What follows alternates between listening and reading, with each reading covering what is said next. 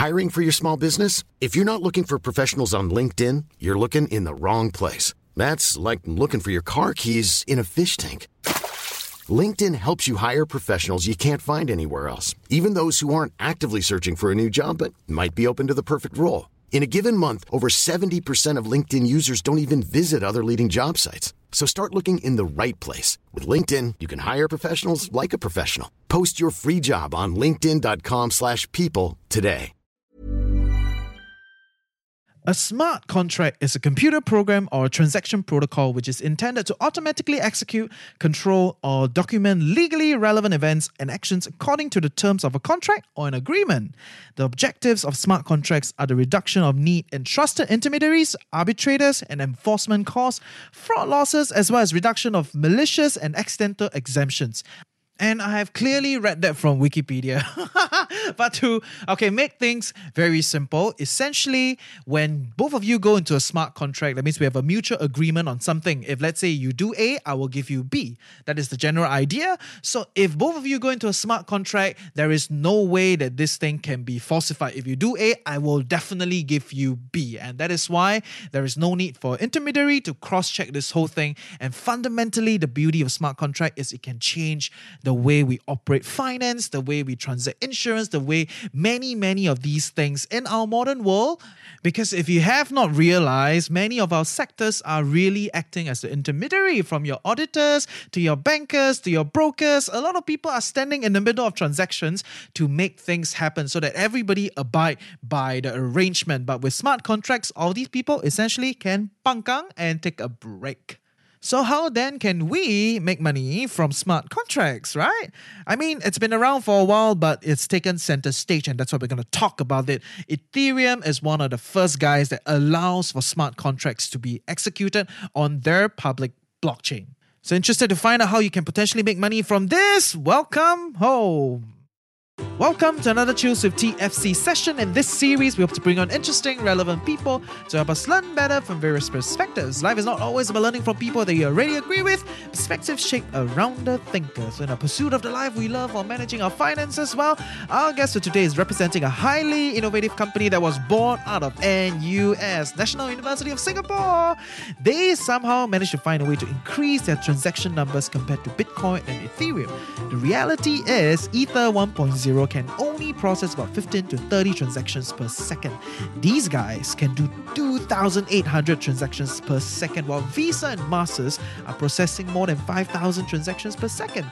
So what does that mean from a technological standpoint? They are really creating a breakthrough to encompass and cover all these processes and transactions that we need to keep our modern life going. So with all that innovation going on, how then can we retail investors profit from this?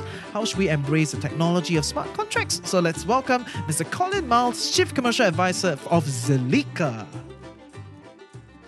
How did you got attracted to this space? What got you there? Yeah, the interest was I'd seen people try and create money for so many different times and places and sites and create their own currencies, online currencies, and none of them had really worked. Even there was eGold, right, in the early days. David Chaum and all those guys were cryptographically creating e-money and trying to crack that nut. And no one had actually cracked that nut, trying to put the ultimate digital currency together. And this particular one was getting a lot of traction in my peer group. And so people were saying, hey, there's this thing called Bitcoin and you can use it to buy coffee here and there. And it's just... Who uses it to buy coffee? Electronic money. Because in 2013, it was $300 for one, right? And it was divisible by 100 million Satoshis. So you could break it down and just pay a small amount of fiat currency for anyone who had the technology. And a friend of mine had built that point-of-sale technology. A couple of years later, I was quite heavily involved in the startup community. So, yeah, it was good to see it in action in real life in Zilliqa, and that was our mobile ghetto. So we were always hanging around there, watching startups create interesting projects.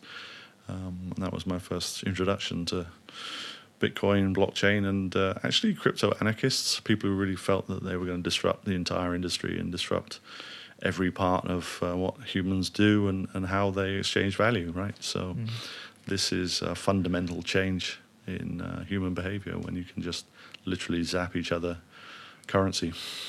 Cool stuff. And then how did you end up in Zilliqa? Yeah, so I had a slight trip out to the UK for a while and tried to set something up there. Brexit happened, wasn't really a great environment, to be fair. But during that time, I studied a couple of online courses, which I highly recommend everyone does. 6-week courses, 8-week courses in blockchain and cryptocurrencies. One was from Said Business School, University of Oxford, and then University Berkeley was the other one that I did, which was slightly more technical, which I thought was, challenging, but you had to kind of get into it. So if you want to be here, you got to know what's going on. Yeah, right? I thought, I'd seen a lot of people putting blockchain on their LinkedIn profiles and having certificates from universities which taught it, as usual, gave me that sense of validation. And it's clear that if you want a career in blockchain, then at least you've got the credentials to back it up. So that was why I did it. A friend of mine was setting up a company here, so he said to come back and invest in that company, which I did. So that's focusing on decentralized identification, DID, self-sovereign identity, SSI. We do have a lot of jargon in this business. And I joined in, did a year of sweat equity as a director, and it's quite exciting to see that company grow. And then someone asked if I fancied joining a company as a marketing guy for Zilliqa, a company that I'd seen at launch in Singapore 2018. I was very impressed with the scale of transactions that they could process, obviously 2,800 plus from the testnet. So I felt that this was an opportunity to put into the retail domain, the real life domain, blockchain that could actually process thousands of transactions, enough to at least support, economy like Singapore, where previously you have Visa and MasterCard doing point of sale transactions or nets, and now the blockchain could finally be brought into the real life payment structures that we currently have, because there was no limitation really on the processing speeds, which Ethereum had and Bitcoin had. So Zilliqa solved that problem. Nice. Could you just kind of help us understand why is the scale of transactions so important? Yeah, so simultaneous transaction processing, I've come through so many iterations of this. When you have multiple transactions taking place at the same time in a similar network, then it can cause congestion. And so the design of the Bitcoin blockchain, the design of the Ethereum blockchain, is kind of singular, and everything gets processed in one train, as it were. So everything backs up and backs up and backs up, and the most famous example being CryptoKitties at the time, when the whole of Ethereum went crashing down and people couldn't trade their CryptoKitties, and even worse, the cost of the transactions went up proportionally. So that showed two major flaws in Ethereum at the time. Obviously they're addressing that now, but Ethereum was struggling. So the guys at NUS were working on a project to create an academic solution called sharding, where they looked at ways to divide up transactions and create a network that could process simultaneously a lot of transactions, enough to cope with any demand. And so that was the basic theory, and that's something which is really important when you have a sudden spike of transactions, and so we can deal with a huge amount of transactions simultaneously. It's fundamental. Transactions per second is fundamental to real-world enablement of blockchain. Nice. So are you trying to tell me that you guys cracked the code that Ether couldn't crack? Well, it's... we don't claim too much of the people called a lot of the early alternate networks Ethereum killers, right? But it's not really like that. It's more of a generational change.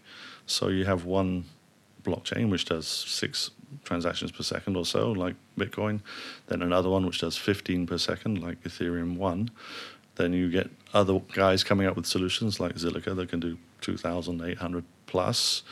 And now I think Ethereum 2 is saying that they can do 10,000 per second, with their new version, which should roll out over the coming years. Nice. No one's entirely sure, but that problem is going to go away, and that's great, because we don't really want anyone to have to think about blockchains when they're doing a transaction. Oh, which blockchain shall I choose? Because this one's slow, this one's medium, this one's fast. It's something that should be seamless and happen behind the scenes. Hopefully we're the major blockchain providing all of these transactions, but it shouldn't really matter to an individual in a store, for example, when they're paying with a credit card, which has some kind of crypto payment option. It should happen really fast. Nice. It's kind of like the internet, right? Nobody really cares about who's providing Wi-Fi and whatnot. Yeah, I mean the guys at the vendors care, because they're trying to get your money, $20 right? a month. But the end user, it's a commodity at some point in time. Completely, and the whole original thinking behind ARPANET and the internet was packets which you couldn't really stop. So even in a nuclear war meltdown, the defense of the US could be supported through all these nodes all around the world that would send the internet packets without being tracked, traced, or blocked. Yeah, obviously times have changed, but there's a bit more control. There are more innovations there. But there's other ways to decentralize. So yeah, it's an ongoing innovation. Yeah. So then, why should I consider using like a blockchain transaction platform compared to a traditional transaction platform? Yeah, it's a good question. I mean, I think people are quite pragmatic, and they say, well, if really a database solves your problem and does what you need it to do, then stick with using a database. The key part for blockchain transactions is their immutability and their verifiability, and the fact that they cannot really be corrupted or otherwise manipulated in the right conditions, such as blockchains like Zilliqa, which can't be hard forked, for example, or has a smart contract language which it's almost impossible to hack. So these things really, for items of value, for records which are critical, like certification, for example, it's really important to have blockchain-type solutions to register in the database something which cannot be tampered with. Which is the whole like NFT kind of thing. NFT is this on steroids. So if you think originally, Singapore went up with a program called Open Certs. So all of the universities signed up to provide certification for degrees and diplomas on the blockchain using the government standard. So at least all of the people with certs in Singapore could prove that they weren't fakes and so on, which is very useful. So now we've gone to health certs. So health certs will be like your immunity passport, right? So this is really important that, again, you can prove that you've had the vaccination, right? So countries around the world are trying to find the best standard format, but all of it should be on the blockchain just to 100% prove that the individual is immunized so they can travel. And that is like the utility side of things. Yeah. Right. But as an investor, why do I care? Yeah. So the next phase, the exciting phase right now, is something like NFTs. So this ownership, this access to content, which is absolutely unique, can be 100% proven to be yours, and you are the one holding the private key. So you can trade that token on the marketplaces that are currently available, and generally people are looking to trade at a profit. So that's something which is a key focus, looking at the right content, whether it's CryptoPunks or hash masks or anything where you see a fit for yourself. You're interested in maybe the digital art logic or how other people are appreciating or trading this token. So it's become quite a powerful incentive for people to get involved in content, but also have a financial upside at some point. Many of us have those stubborn pounds that seem impossible to lose, no matter how good we eat or how hard we work out. My solution is PlushCare. PlushCare is a leading telehealth provider with doctors who are there for you day and night to partner with you in your weight loss journey. They can prescribe FDA-approved weight loss medications like Wegovy and Zepbound for those who qualify.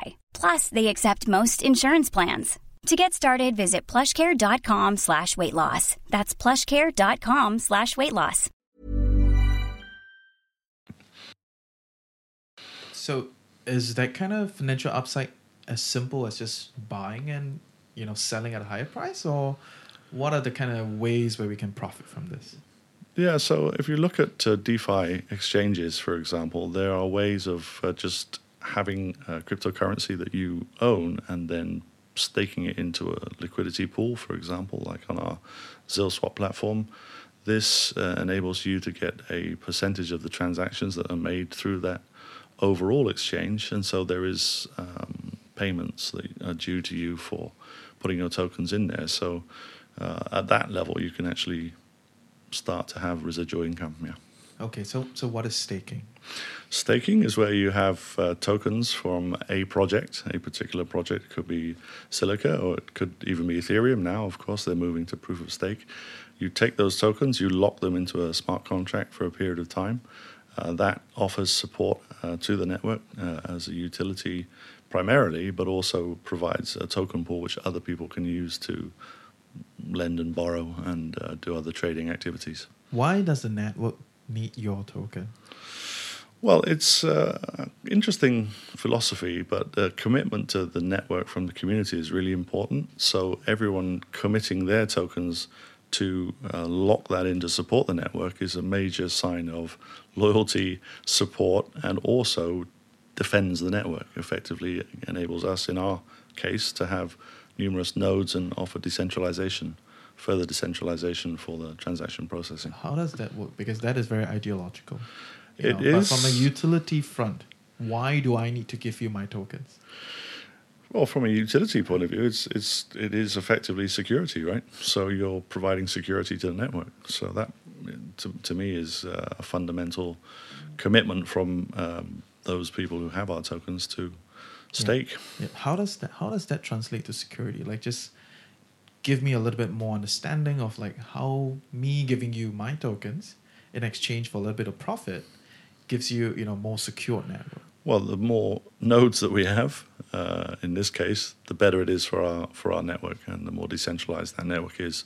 Originally, we started out with most of the nodes in AWS.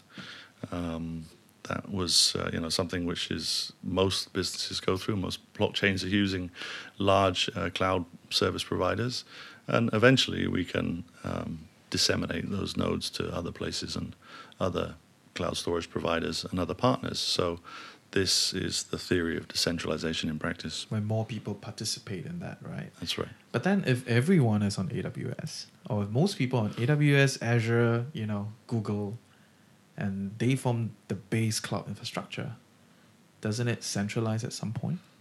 Yeah, so that's the argument. The original launch of most networks is relatively centralized from a server node point of view, but going forward, they eventually managed to decentralize over time using incentives such as staking. So I think we're at that point now where we're starting to see those models unfold quite successfully. There are some extreme decentralizers like IPFS, which is the interplanetary filing system, which is quite an interesting prospect because no one really knows where their content is stored anywhere on planet Earth, and people are given an incentive token for providing that server capacity. So these models are really exploratory, innovative, and I'm looking forward to seeing where they go. Okay, and where are you guys going? Based on what Zilliqa is building, what kind of innovation can possibly come out of it? Well, we're in so many areas. I mean, we have... just help me imagine this, right? It's like, Yeah, I think we section it out. So let's go section by section. Stable coins is an interesting concept. They are effectively national currencies which are put into a cryptocurrency type solution. We have a partner called XWIZ, which runs XSGD, the Singapore stablecoin. So that's Victor came last week. Compliant. Okay, so that's a compliant token for Singapore, and others will be added over time. So providing stable coins can in fact solve a lot of problems in, for example, the remittance industry, where there's middlemen taking cuts and people not getting the full value of the exchange. So if you can look at Singapore as an example, someone working here could go to Lucky Plaza and they could actually just scan a code, They could put their money in, and they could get XSGD and then send it to Indonesia. The person on the other end would get XIDR, for example, and then, the middlemen are roughly taken out of the equation. So there will be like more margins, like for the people that are participating. Yeah, so there's less being taken out of the salary being sent over. So it's quite important from a human point of view. And taking the friction out is something that technology should always do in this kind of environment.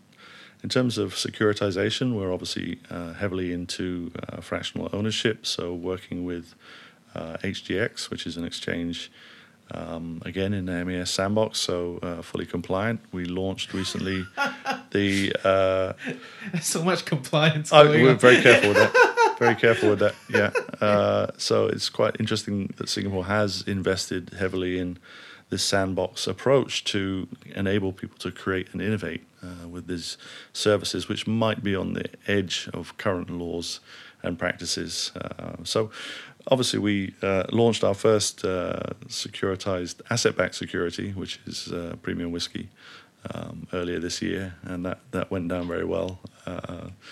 That's basically taking a whiskey cask, dividing it up into tokens and allowing people to buy the token, which equates to one bottle of whiskey, and hopefully that appreciates over time. 2 or 3 years, then they bottle the whiskey, and either you've already sold your token on the market, or you get the bottle of whiskey. So either or, you're covered. Fair, but it's a very different business in that sense. Yeah, so we have partnerships. So because I think a lot of people in this space, they over sensationalize the function and the utility of tokens. Yeah. Because at the very base, it is just an infrastructure for transactions. All right, so you cannot simplify the idea of like investing in an alternative asset just because it is tokenized. You still have to look at how the asset works. So it's still a whiskey thing.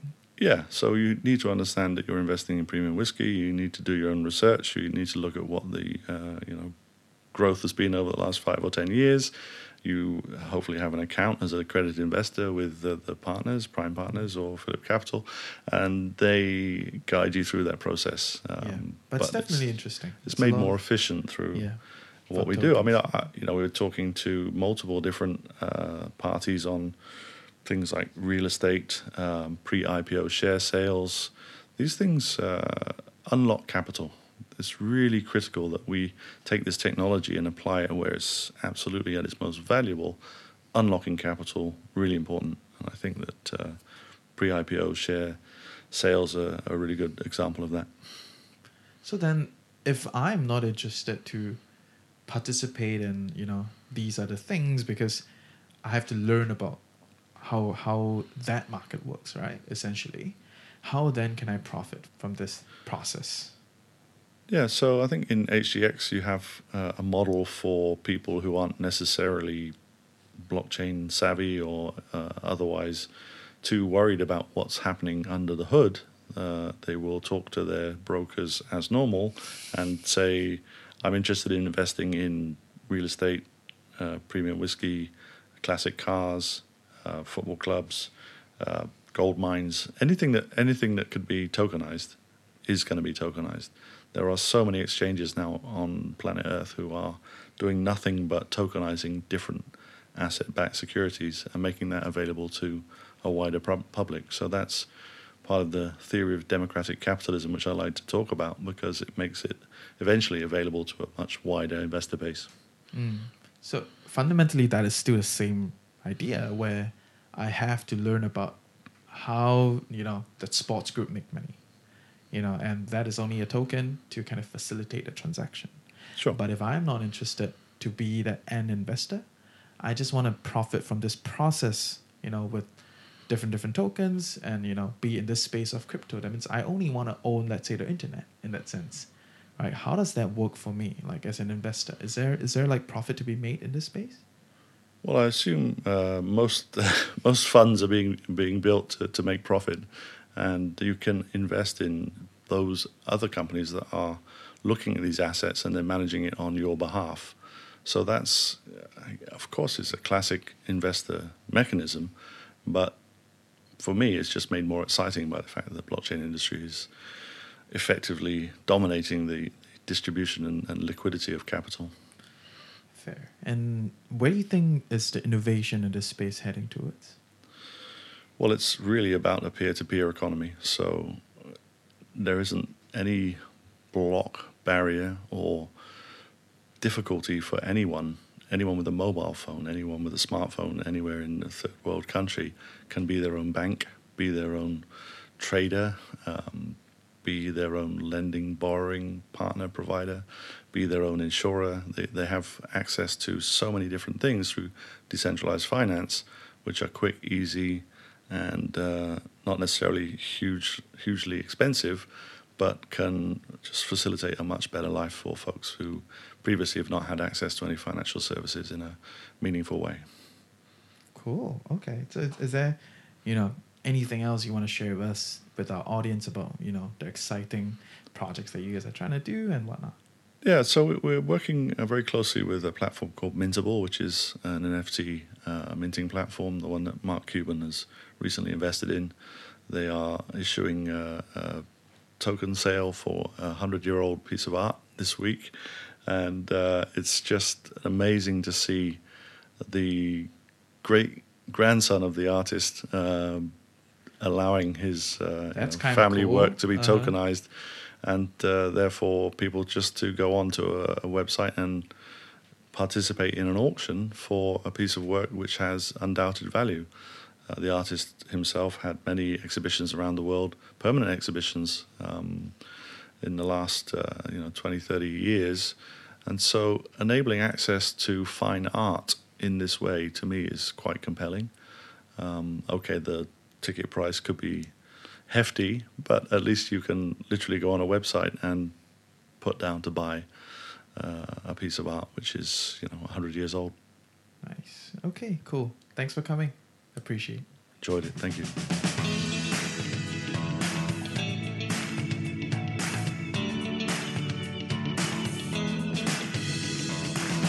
I hope you learned something useful today and truly appreciate that you took time off to better your life with the Financial Coconut. Knowledge is that much more powerful and interesting when shared, debated, and discussed. Join our community Telegram group, follow us on our socials, sign up for our weekly newsletter. Everything is in the description below. And if you love us, want to help us grow, definitely share the podcast with your friends and on your socials. Also, if you have some interesting thoughts to share or know someone that you want to hear more from, reach out to us through hello@thefinancialcoconut.com. With that, have a great day ahead. Stay tuned next week, and always remember, personal finance can be chill, clear, and sustainable for all.